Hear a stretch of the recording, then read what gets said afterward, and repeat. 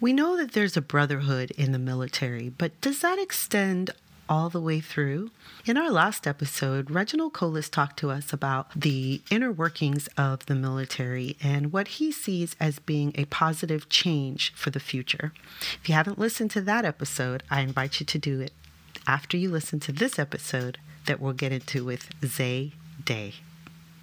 Welcome to Diversity Dish, where we're dishing on everything diversity, equity, inclusion, and justice related. My name is Cedrola Maruska, and we're bridging the gap between what needs to be said and what needs to be heard. Those individual experiences that are often ignored or simply dismissed. Sometimes I'm dining alone, sometimes I'm dining with friends, and sometimes I'm dining a la carte. No matter how I'm dining, it promises to be delicious. Let's dig in.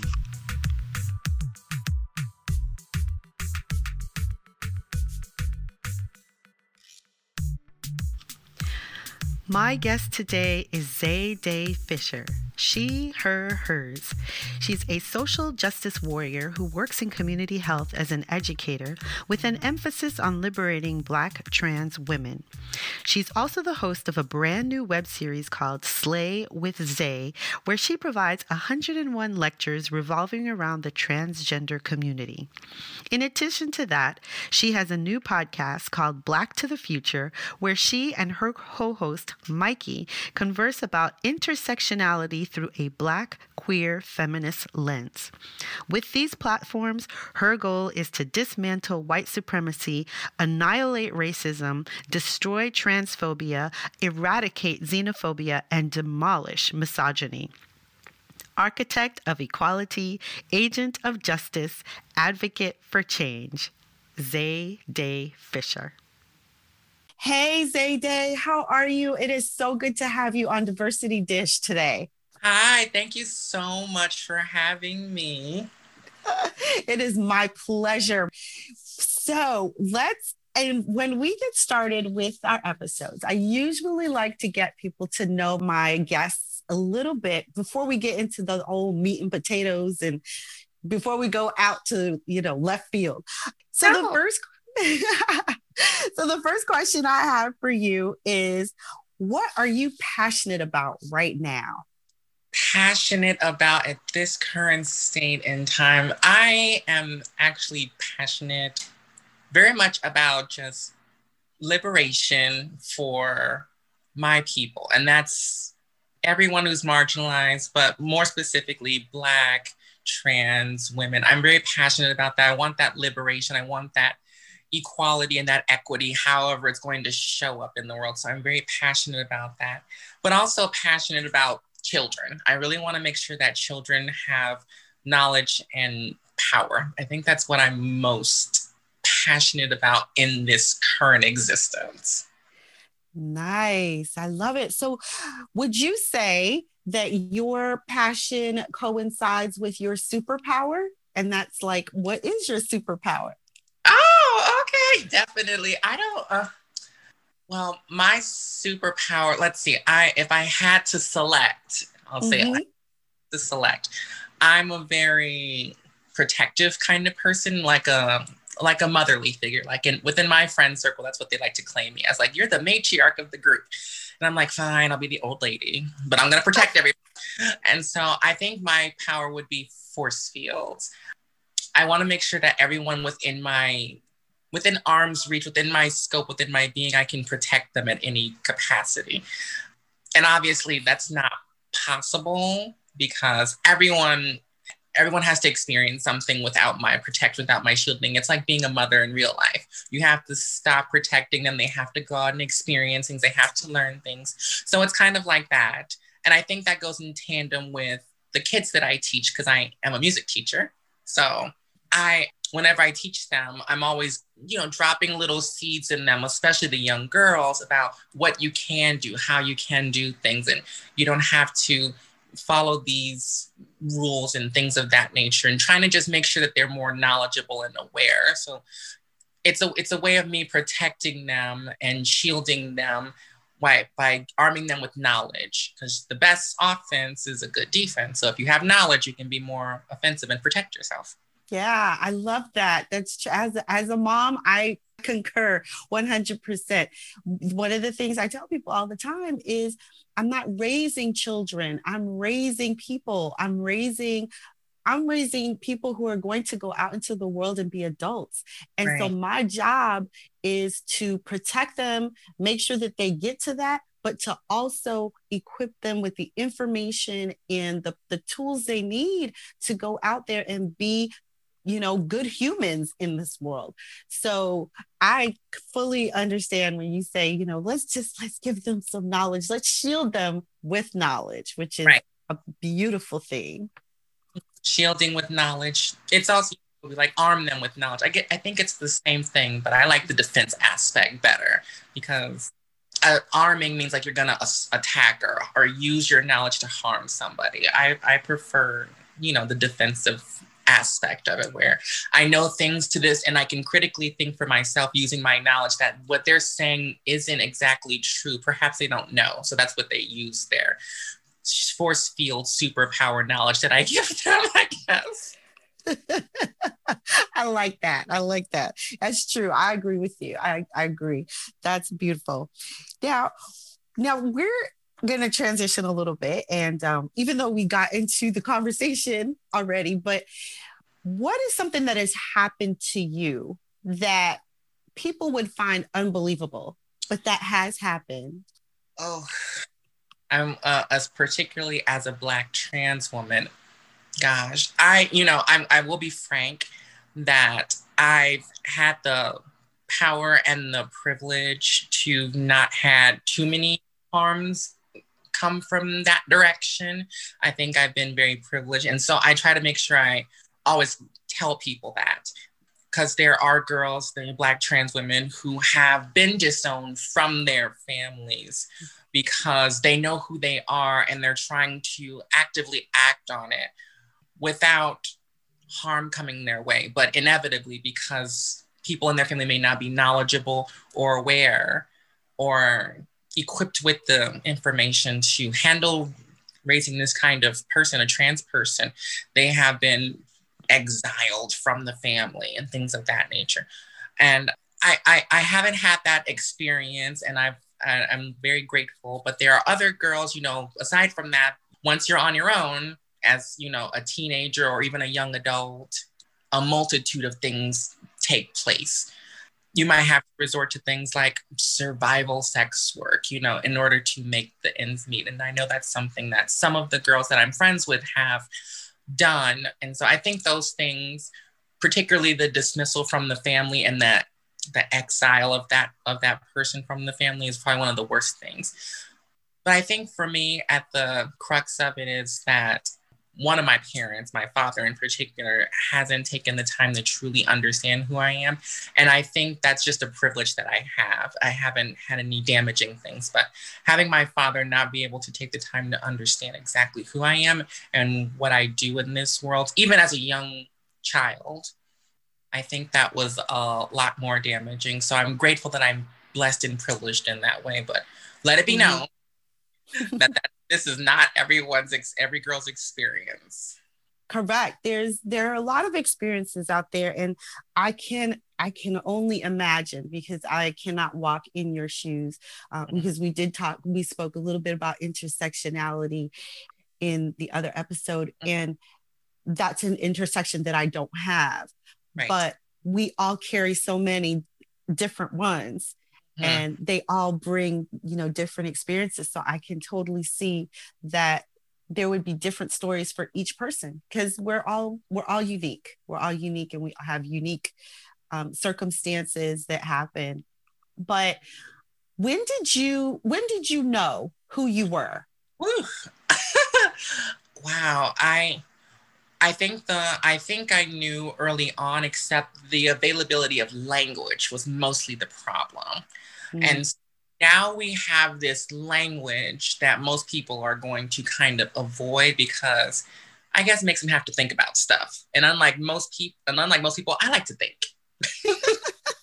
So I don't know. That's weird, but I think I knew very early on, but I just didn't have the language. So the gravitation towards what you would consider very feminine or girly type things, like Barbie dolls, you know, or one of my favorite childhood TV shows that some people may remember, Sailor Moon, which is, you know, a Japanese anime about a girl and she transforms and it's magical and it's beautiful. Like, baby, I would be at my house spinning as a child. I would be living my best life.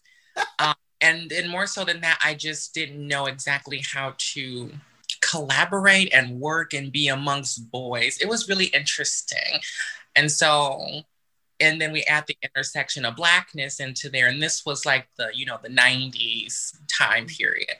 Masculinity, particular Black masculinity, I feel like was on this rise because the early 2000s was very restricting even more.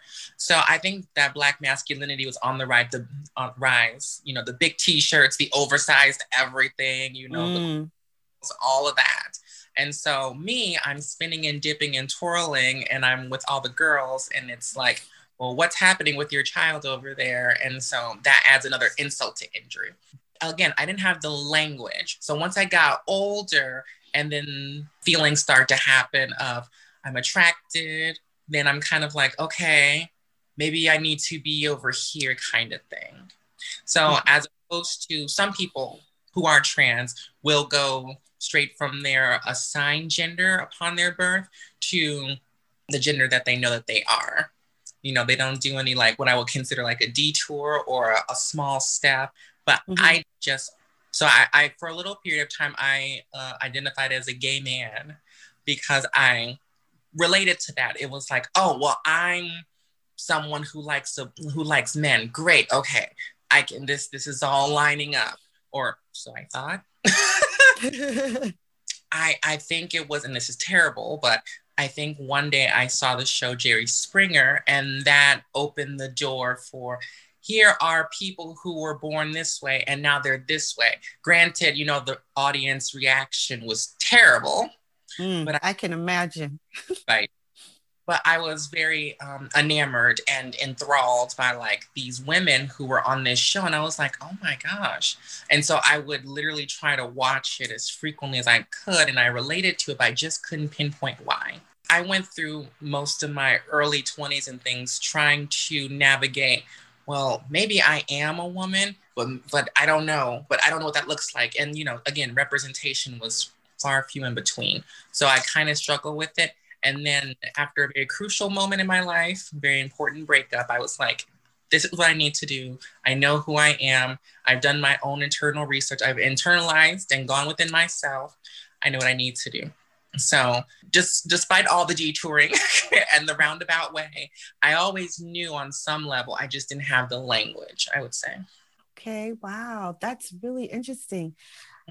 I never thought about the language.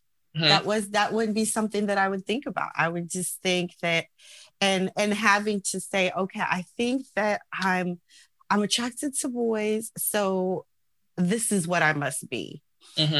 Because honestly, it sounds to me like the language that was available and if you would, quote unquote, the acceptable or the vision of what you were supposed to be was that. And so you just said, okay, well, since this is out there, then I must be that. And I think that's significant. I think that that's really interesting. But then you were able to find your way. I think it's great that you were able to find your way, because I think there are people who still struggle, who struggle long after, like into many, many years, Yeah. You've been able to pinpoint it. So I'm so happy for you, but I'm really happy that there's more information out there to give kids the language and the opportunity to see themselves. Representation matters. Yeah, representation is definitely important. And so I think I harp on that quite a bit within my own advocacy, because I always think about myself, because not only am I a music teacher, but I work in community health and making sure people in my community, specifically Black queer people, are being taken care of and things of that nature. But I think it's important that as Black queer people, we are constantly recreating and revamping language and access and resources for the younger kids so things will be easier. I think we should be doing that in general as a people, as a human race, specifically the ones that are pushed to the margins, like Black people and then queer people and then women, of course. So we have to make sure that we are taking care of that. And so one of the things that I wish to do, maybe sometime when I get older, is have, a clinic where, Black queer children of some sort, whether there's trans or not, can come and they can say, this is happening to me, what's happening? And maybe their parents can come and we can all learn. And then, you're speaking to someone who has lived this experience. So it makes it easier. So, and I just want to be able to do that. One day, hopefully. Yes. Well, you have a web series called Slay with Zay. Yes. Tell us a little bit about your web series. Yeah, so on YouTube, I just released it. It's just starting. I've got plenty of episodes and plenty of thoughts lined up, but it's called Slay with Zay, and you all can search for it out there. Absolutely. I'm gonna put the information in the show notes so that people can find it very easily. But go ahead. Yay. And so on my show, I'm literally trying to go over the basics that is being a transgender person. And so my very first episode is called Episode 1, Transgender. And so what I inherently do is break down the word. What does it mean? And how does it fit into your life? Because even if you're not a transgender person, it's still going to be in your realm. And you should also just know it because we exist, Right. Not that you have to know everything about everyone or the world itself or anything like that, but chances are at some point you've met a transgender person and you just didn't know it. You've shared space with the transgender person and you just weren't aware. You've spoken to us, all that kind of stuff. So I want to kind of break down the very fibers of what it means. What I like to call trans 101. So like college lecture. Yes. College lecture type of ideas. And so sometimes they can get a little bit long-winded, but because the ideas are so closely intertangled, you have to kind of get in there with a fine-tooth comb and kind of pull everything out because everyone doesn't have the knowledge or the access. And some people are looking for like someone else who's done that work to be able to explain it to them. And I'm okay with doing that as an educator, but I know other people are kind of like, no, use your Googles. We don't want to do it for you. But I guess unlike some people, I have the time and I want to be able to help. So, breaking down the word. So transgender, just an example. So the word trans, of course, means across or to move across. And then, of course, gender is a societal kind of standard we've used to base, biological sex on, in a way. It's a set of rules that you have to follow. So women do this and men do this. So, trans to go across. So you go across from one gender to the other, or you move from one part of the spectrum that's gender, from the masculine side to the more feminine side. You may not do a full, air quotes, 180. You may not do a full switch around, like I'm a woman, now I'm a man, or a man, now I'm a woman. But there may be some gray area in the middle. And I go more into that because I want people to recognize that, there's not just the black and white. It's not just this binary system. People exist on, off, adjacent to, however they want to show up in the world. And we have to be ready for those people when they enter our space. And I wanted to create this web series so that people can hear from someone who is trans, who doesn't, of course, speak for everybody. I don't speak for everybody. I do not do that. Right. I use the consensus of what most of us are saying in these higher levels, where we're kind of like, this is what we need. This is how we need to operate in these kind of fashions in order for people to understand us. So that's the work that I'm doing with my web series, Slay with Zay. Love it. Love it. Educating, an educator, always educating. I love it. Yes. I also know that you recently started a podcast, right? Black to the Future. Black to the Future. Yes, I sure did. I love that name. It's so fun. Oh, God. I love catchy things, especially puns and stuff like that, and things that rhyme. And, anything because we're adults. We're nothing but big kids. So we like stuff that makes us go like, ah, it's like the shaking in front of us. So Slay with Zay rhymes. And so I was like, that's easy. And then, Black to the Future. Most people, I would say, know that film, or at least sounds kind of like, that sounds familiar. So, But yeah, Black to the Future is a podcast that I started with my one of my best friends. Shout out to Mikey. I love you so much. And he is a Black gay man, and we have very similar thought processes about things, but we are different. So that's why I wanted to have another person on there, so we can have this dialogue about how we feel about things. So we basically are on this show to two social justice warriors, as it would say, dismantling systems of oppression like white supremacy, transphobia, homophobia, racism, xenophobia, all the isms, all the phobias. Get rid of all of them. All of them. Take them all out to the curb. So we talk about those things, and we've got about 4, 5, 6 episodes. So we're starting off kind of general, and then we're gonna kind of get a little bit more narrow and start picking at the fine parts of, again, going in with that fine tooth comb and getting those kinks out. We're going in like, yes, yeah, and we're just using a Black, queer, feminist, womanist kind of lens to kind of zoom in on this intersection of where we reside in the world and how we see things. Right. Because it's a different lens. A different lens. Yes.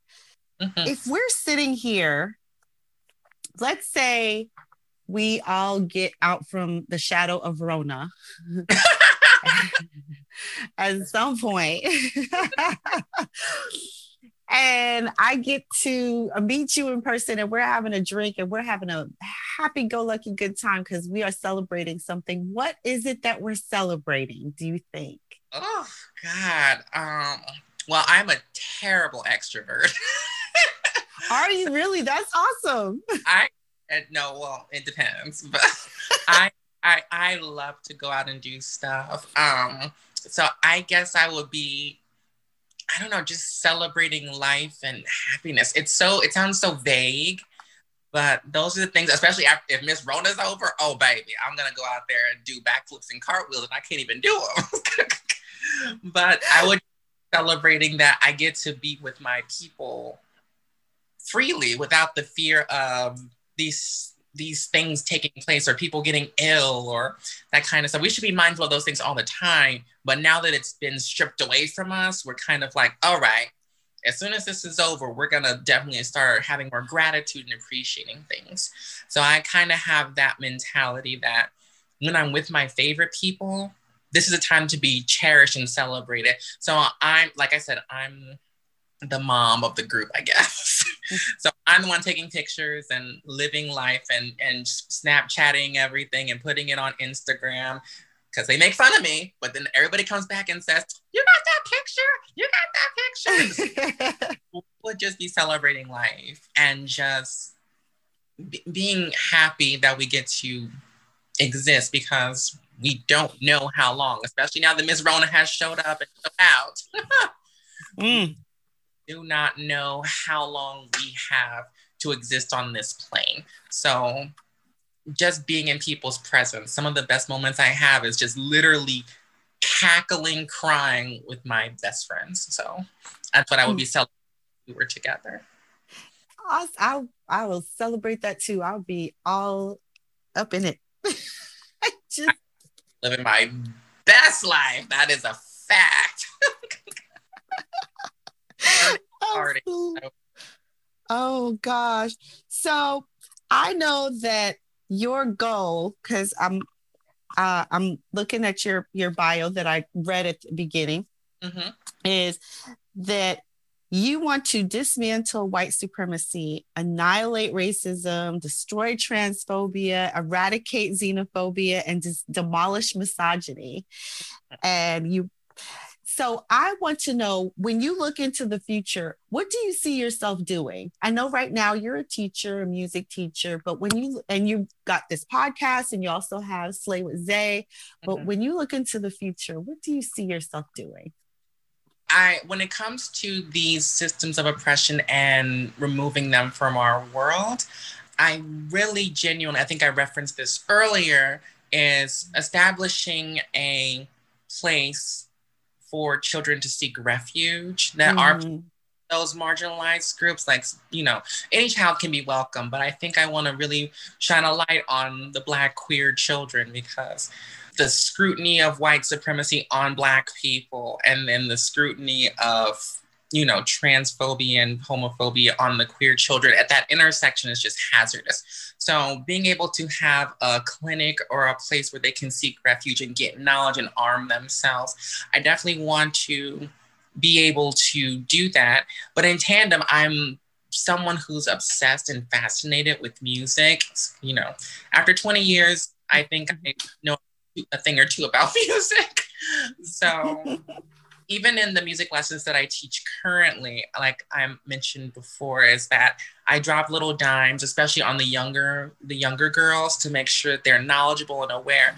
And if I just so happen to have a Black student, I take extra pride in that and making sure they understand without, harping or being very specific, like don't do this or don't do that. But it's kind of like a nudge in the right direction. You should think about it like this. You should try this. So, like Whitney said, I believe the children are the future. Okay. So I try to work on that because children are so easy. And I'll use this as an example. I've been teaching kids for 7 years, roughly, or so, since I finished my degree. And some of the kids literally, I began my transition in 2016. And so I started teaching kids in 2014. So some of the kids I still have been teaching since 2014 to 2016, or 2020 to this present day. So some of the kids have literally watched me transition and move away from what I previously identified as to the woman that I am now. So, and when I, once the transition was, air quotes, complete, or where I felt comfortable to a place where I was presenting as a woman all the time and having to just have the conversation with the parents and they were okay with it. But then after a year of time, I come back to the kids and I say, so how do you feel about this? And they say, oh, well, I didn't even think about it. They're so simple in the fact. And so I would ask, so I think one week we would have a lesson, and then the next week their parents would have the conversation with them and they would come back and use the right pronouns. They would say the right name, all that kind of stuff. And these are kids between the ages of 9 all the way up to 17-ish. So that's my range that I teach as far as kids are concerned. And so the fact that kids can just turn on a dime and just flip like that just goes to show that the access and the knowledge is more available to them, which I'm so grateful for. But that kids are very smart, and more so than that, they have a simplified thought process about it. They said, oh, well, she used to be a man. Well, now she's a woman. Great. Now what's next? Exactly. Foster children. I think that's the most important thing, because once we're gone off of this plane, they will still be here existing, and if they can't collaborate and get along, then it defeats the purpose. That's what I want to do. I think that's just my life as an educator. I love that. That's the children are the future, but the children are the present. I think that when you work with children, when you have children, and you're open to understanding that they have ideas and that they understand things, they can help us, like we help each other. They help you understand things in their simplest form, because sometimes as adults, we just overcomplicate things. We just make things way too difficult or way too ridiculous for whatever reason. And kids are just like you said, oh, he was a man and now she's a woman. Okay, well, all right. I can accept that and I can move on. Yeah. It's no skin off their back. They don't care. I think it's just more along the lines of like, this didn't impede on my life. So I'm going to just keep going and just say what they said, because I'm pretty sure they know themselves better than I know them, And I think that adults, a little bit of a lesson from children, not to say that all children are going to have this mentality, because some adults immediately impose their thoughts and opinions on children very quickly, and that's why we have kids who, unfortunately, trigger warning, they take their own lives because they're being bullied and being mistreated and things like that, because their parents or the media or the people that surround them say, this is bad, don't do this. And so when they see kids who are doing, air quote, those things, they are going to say, well, you're this and you're that and you're these things. And for me personally, as a child, using the word gay as something derogatory or offensive at the time was damaging for me, because I was thinking to myself, I don't even know what that word means. And you're calling me something that I don't even know what that means. And now I'm like afraid to act or afraid to move.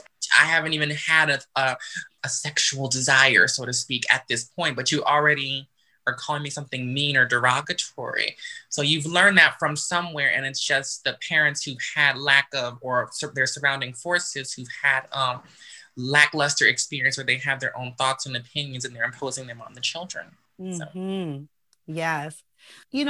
I'm hopeful because I see differences. My son is a freshman in high school, and he'll come and say, oh yeah, my friend, she's gay, she likes girls. I'm like, oh, okay. And he just keeps it moving, and we just keep it moving. It's like that's a normal thing, right. Where he'll say, oh, my other friend, is bi, and we're like, okay. And then I said to him, and what about you? What do you feel you are? And he says, I feel that I'm hetero. Okay. Everybody's okay. There's nothing wrong with any of you. So keep it moving. Right. And I that wasn't a conversation that I would have had when I was his age. Exactly. Right. Yeah. So I agree. And I love that you're able to have that conversation. And then more so than that he feels comfortable enough to come to you and have that dialogue. Because I know me personally, I was like, we're not having this conversation. Nope. And so it's mostly because I didn't even know how to begin to even have that conversation, because I just was on the queer side. But just the fact that he's able to say, oh, my friends are this and I am this, and you're able to take that and internalize it and say, okay, well, I'm okay with that. But even if you weren't, you should kind of start, as a parent or a guardian or whoever, you should start asking yourself, why am I not okay with this? Exactly. That's the question. Why am I not okay with this? And so I think that people are afraid to ask that question. One of my favorite questions in the world is why? And so I think people are afraid to ask themselves, why is this not okay for me? Why is this bad to me? Or something like that. Right. And why do I see this as bad? Or why am I having a reaction? And I feel that also is something that people need to ask. I tell people when we're talking about diversity, equity, or inclusion, I say, if you're having a reaction to something that someone has told you, you need to step back and examine why you feel that way. What is it that is making you feel that way? Because it's not necessarily what they've said. Chances are it's something that you've internalized, that you have in your mind, that is making you react this type of way, and you have to deal with it, because they don't know what you've experienced, right? They don't know what you've gone through in your life, and then you don't know what they've gone through in their lives. So if everyone's just assuming and jumping to conclusions, my mother always used to say, if you're assuming, it makes a blank out of you and me. So that's right. So I try not to assume things, but it's and when it specifically when it comes to being a trans woman, I think that gender is so stratified, particularly in our country. So for someone to say, I don't align with this because my brain chemistry says this and otherwise. So this is how I actually feel about who I am. It doesn't align with what I was told I was at birth. And so because kids see things such in a black and white kind of frame of reference, kids know who they are around the age of around 3, 4, 5, 6, when they start interacting more with the world and seeing things and internalizing what gender is. And they will automatically kind of gravitate towards what it is for them. Depending on their surroundings, some people will praise it and some people will ignore it and other people will disapprove of it. And so that plays a factor into the situation, but everyone knows kind of who they were from the beginning, just like people who are cisgender. For yourself, you knew I'm a woman, or in that case, I was a young girl. And when I grew up, I still felt like that was congruent with who I am. Mm-hmm. So for trans people, they know who they are, but because the system is binary and very black and white, you know, they're kind of doing this dance of like, but they told me I'm this, and, you know, listening to your guardians and parents and authoritative figures, they're telling you you're this. So it's this dissonance or this disconnect that's happening. So it's like, how do I maneuver? How do I get through this, knowing who I am, but everyone else apparently knows me better than me, kind of question. Right. And that's the thing, right? Everybody knows me better than me.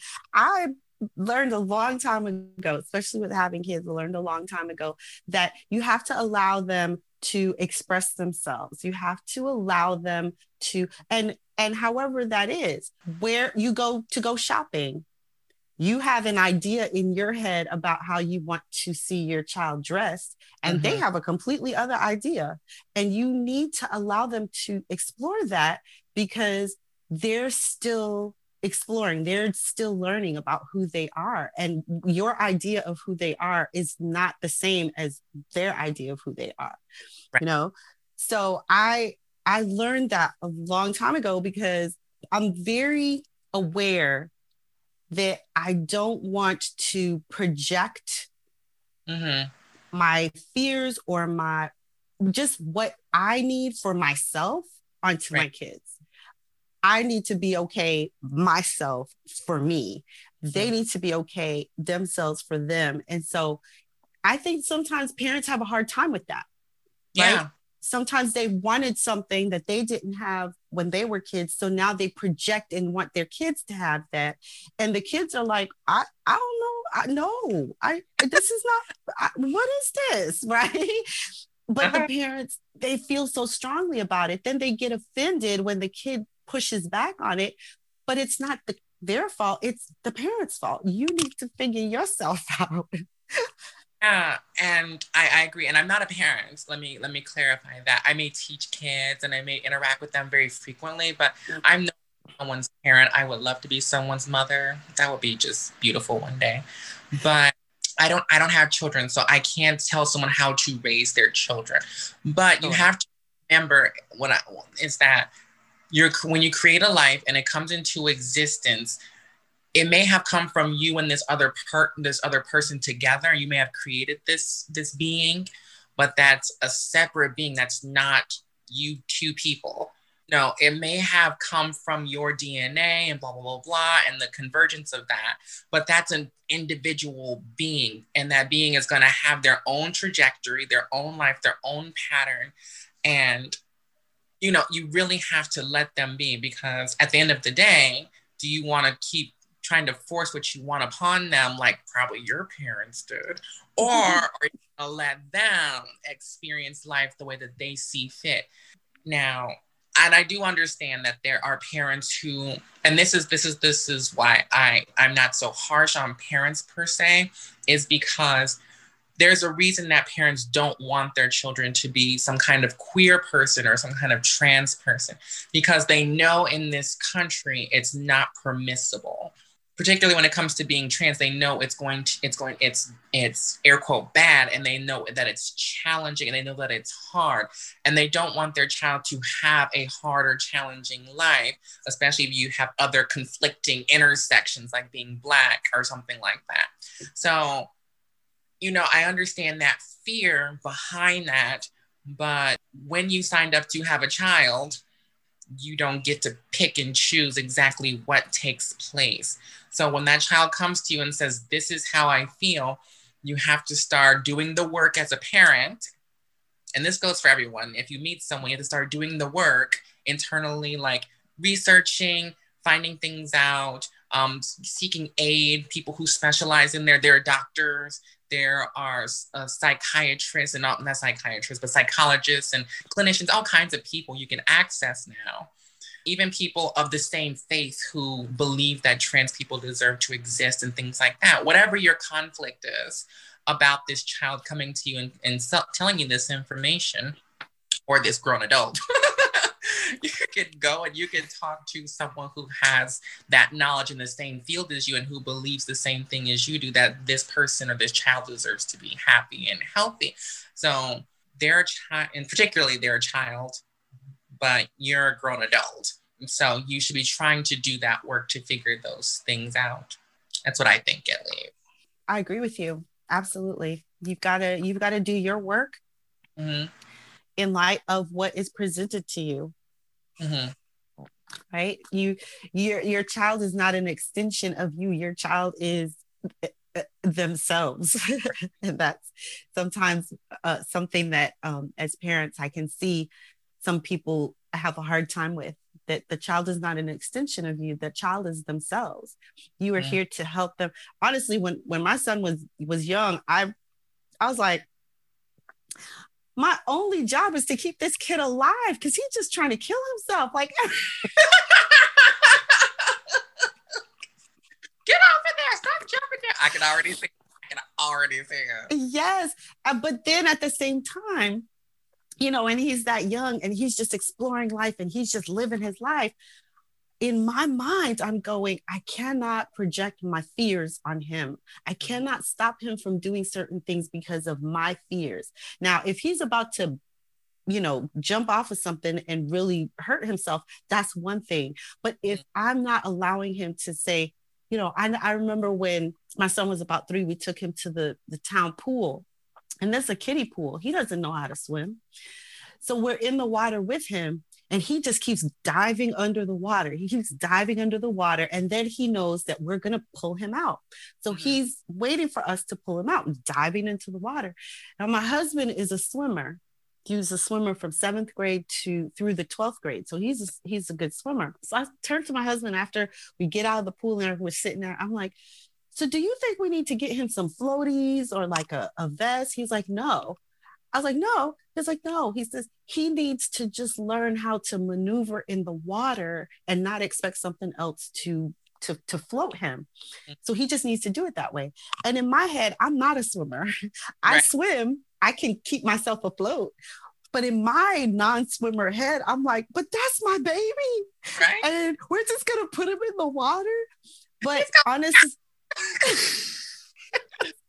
right? But that was my fear, right? That was my anxiety that I was then trying to project onto him. And I didn't want him to be fearful of anything. Right. So I had to deal with myself internally and be like, he's going to be okay. He's going to be fine.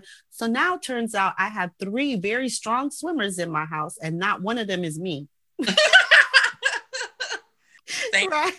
I sit here, I'm like, well, I'm just gonna sit, but I'm the traditional Black girl at the pool. I'm here to look cute. Don't throw me in. I'm taking pictures. That's it. So I understand, but yeah, that's that internal work. And so even if something as light as swimming, you had to go within yourself and say, I need to stop being afraid. I need to relax. I need to figure out what my problem, my issue is. I don't want him to get hurt. That's understandable. But at the same time, he has to learn what's happening in the world. You know, not that he needs to know, not that he needs to know all the ups and downs, backwards and forwards, and how water will get in your lungs and you'll suffocate. Not all that, but he needs to understand that this is going to be a little bit challenging, but enjoy it while you do it. Yeah.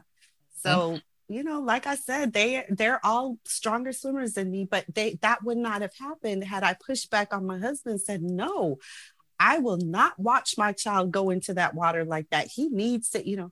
Instead, I was like, okay, you know this. I'm learning this. And I'm realizing that it is my own fear that I am now projecting. So now I need to pull that, rein that in, and allow things to happen. So, but you know, it's a learning process. And I think that it's a learning process for everything, right? Correct. If I'm going to be candid, I don't know that I knew anyone that was trans when I was growing up. Mm. They may have been, but I didn't know because that wasn't something that was talked about. That wasn't something that was out there, right? Mm. So, but does that mean that now I should be like, no? I don't think so. I think that we all have to kind of learn and grow and go, hey. And I think that's the thing is that I was actually speaking to someone online. And so not that I go back and forth and argue with people because I don't have that kind of spirit or that kind of energy or that kind of time. Girl. But baby, I don't do that. But I'm only going to speak to people who have a willingness to listen. That's what I'm after. That's what I say too. I plant seeds and you can do with what you want after that. If you're going to water it or nurture it, that's on you. But after I say what I have to say, I'm out that jam. But there was just someone I was talking to. And so they would use the terminology of like, well, I like you, but you're not a regular girl. You're not a normal girl. You're not a real girl, you know, all that air quotes. And so the way to stop invalidating transgender people is not to call cisgender people who are assigned at birth as being a woman and then they grow up, or girl, and they grow up to be human. They stay congruent, but we have a not so congruent path. Like me, I was born a boy child, and then I grew up and I was like, oh, I'm a woman, this is who I am, and I'm comfortable with that. So I find my congruence later on, whereas cisgender people are congruent from the very beginning. So, but at the end of the day, we both end up being women. And so instead of calling cisgender women, you know, real or normal, and stop to not make trans women feel invalidated in that, you can call them cisgender, because that's the word that we should be using and we should be normalizing. It's not a derogatory term, or it's not rude or anything like that, but it was created in the 1990s to help balance that idea out. So people who were trans could come into a facility to see a physician and say, I'm actually a transgender woman or a transgender man, or however they identified. So they won't have to say, well, you're real. So on the paper, I'm going to mark real or normal or whatever. It was just in an effort to stop invalidating our experience so they can have accurate data and information that we use now to this day. So I was speaking to this person and they said, well, I don't want to use that word. And I was like, oh, okay.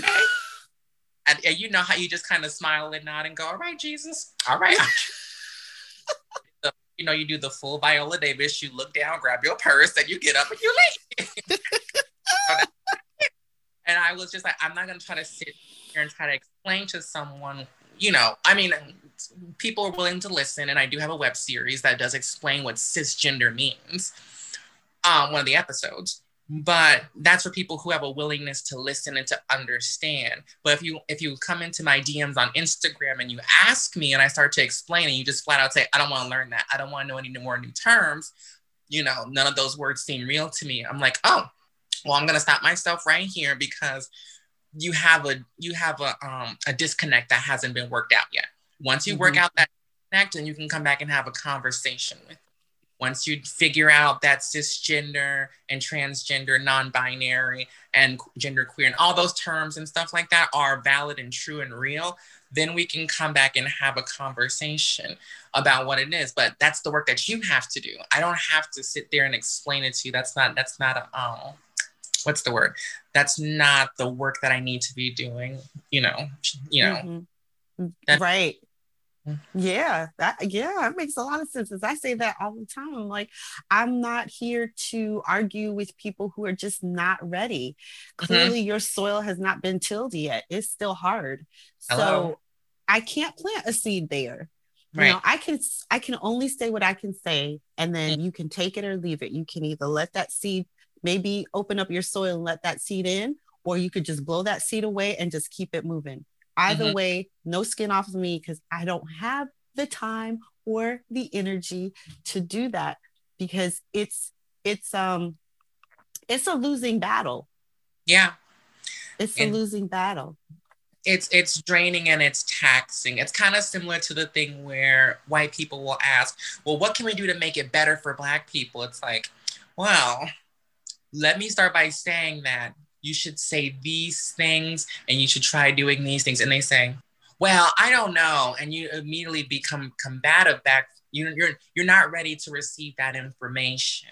So I'm not going to argue with you and go back and forth. It just defeats the purpose. And I want Black people to specifically hear me when I say this, especially Black cisgender heterosexual men, is that you have to, I know that you're going through oppression. I know that you're going through trauma. I know that you're going through things, but you still have a certain level of hierarchy and privilege in the country, and you have to be able to go within inside yourself, and you have to go outside of yourself and do research. Just because you Google transgender doesn't mean that you're attracted to us. That's not how it works. That's how it works. And so, just because you Google it, or just because you watch my YouTube series, or just because you follow me on Instagram doesn't make you a trans amorous or a trans attracted man. You're trying to understand, you're trying to gain more knowledge. And that's what you should be doing as a human being, because as time goes on, we discover more and more new things. What do they say? Like only 30% of the Pacific Ocean or whatever ocean has been discovered. We have more to figure out. Are you going to rebuke that evidence when it comes out too? Like, that's weird. So let's figure these things out. So, and for Black cisgender heterosexual women, I do want to make sure that I say that you all are doing great work.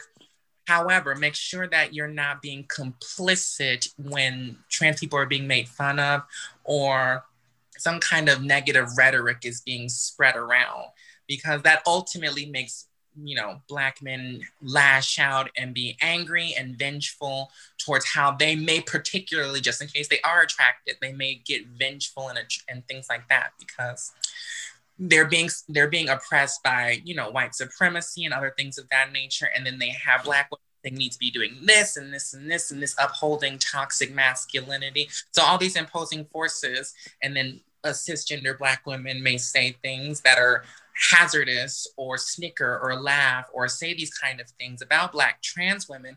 And then we end up having years like this year, which is one of the most deadly records that we've recorded that we know of, where Black trans women have been murdered, because all of this pressure, particularly, it's always the men that end up murdering us, but that's how it takes place.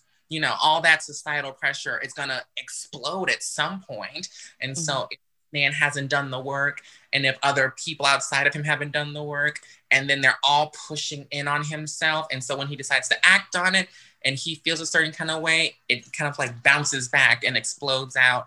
And so in order to save himself, he harms the girl that he may be attracted to, or may just come in contact with, or whatever. Yeah. Yes. And I've heard some of those jokes too. And I go, that's not even funny. Like, why is that funny? But I do know of what you speak, and it is detrimental. It is very toxic. And like you said, put with the toxic masculinity, the hyper masculinity, if you will, where it's like, and that's why, love is love, right? You are attracted to who you're attracted to. And at the end of the day, that's who it is. But society tells you that's bad, or that's wrong, or you shouldn't, that's not where you should be, and da-da-da. And then when you allow that to sink in, instead of examining yourself and saying, no, this is the person that does it for me. This is the person that rocks my world, right? You lash out and you destroy something that could be beautiful because everybody else is saying something. Right. So. And yeah, it's crazy. And again, I have this privilege and this luxury where I may have put myself in a couple of situations, but they say in the church, but God. Girl, I know that. I made it through, and I have that luxury and that privilege to be blessed to not have these issues. And so we just need to do a better job of having these conversations. And I want to also say that the LGBTQIA plus, if you don't know all those letters, you should go ahead and do a quick Google search. Every letter will pop up and they will tell you what it means. But we're not so, people are very afraid to talk about us. Like, we're the alphabet people. Like, you can't talk about us without backlash or drama and things like that. But the one thing that I will say is that because we're so marginalized and people haven't done the research and the time and the work to figure us out, the little jokes and the things that trickle down eventually do cause harm to us. So we can't do that. It's like blackface back in the olden days. It wasn't taken seriously. Black people weren't taken seriously. That's why they could have been, again, trigger warning, they could be hanged and all kinds of other stuff like that because it wasn't taken seriously. So this is the same thing where it's like, it's not taken seriously. Once we become more normalized, which we should be, but more normalized, it may be easier to pass these off as real jokes because they don't trickle down and directly affect our community. Well, thank you for sharing that because that's why we're here, to have these conversations so people can become enlightened, to have the conversations about things that sometimes you don't have a conversation about. So somebody may want to have a conversation about it, but they don't know who to talk to. But then they listen to the podcast and they go, oh, okay. Right. It answers a few questions for them. So thank you for that. Absolutely. Ooh, so is there anything, because we've had a really good conversation, is there anything that I did not ask that you would have liked for me to ask and that you would like to answer right now or share? There's always something else, That's one of my brother's favorite sayings, is it's always something, So it's kind of hard to pinpoint and exactly pick out something. But I think the only thing that I would just want to kind of say is that you have to believe people when they tell you who they are, because they live in that body, they live in that experience, they know themselves better than you know them. Even if you're best friends, trust me, they spend, 24 hours a day, 7 days a week, 365 with themselves. They probably know themselves a little bit better. So just believe them when they say who they are. And then if you don't understand, do research, Google things, pick up a book. And this is not just pertaining to trans people or queer people. This is pertaining to anything. Like, I don't know much about the Muslim faith, but if I wanted to know, I would go speak with someone who does know more about it, or they live that in that life or that faith, or I would read a book regarding it, someone who studied it, things of that nature. So do the same thing, become more enlightened, become more knowledgeable, because remember, knowledge is power. And it's not going to harm you to know more information. So you'll be able to put it into your mental computer base and say, oh, well, this is what I know to be true because this is what I've read and this is what I've researched, as opposed to, I think. I take you very far, honey. You gotta know stuff. And there's a reason why, just for Black people specifically, there's a reason why when we were brought over, they didn't want us to have knowledge. So make sure that you access knowledge to become a stronger and better individual within yourself. And then as a result, it'll permeate out to the community at large. Yes, it will. Absolutely. You are on point. Thank you for sharing that. So my last question that I like to ask everybody, because this is Diversity Dish, is what is your favorite dish? I'm talking about food. To eat? Oh, baby. Okay. So...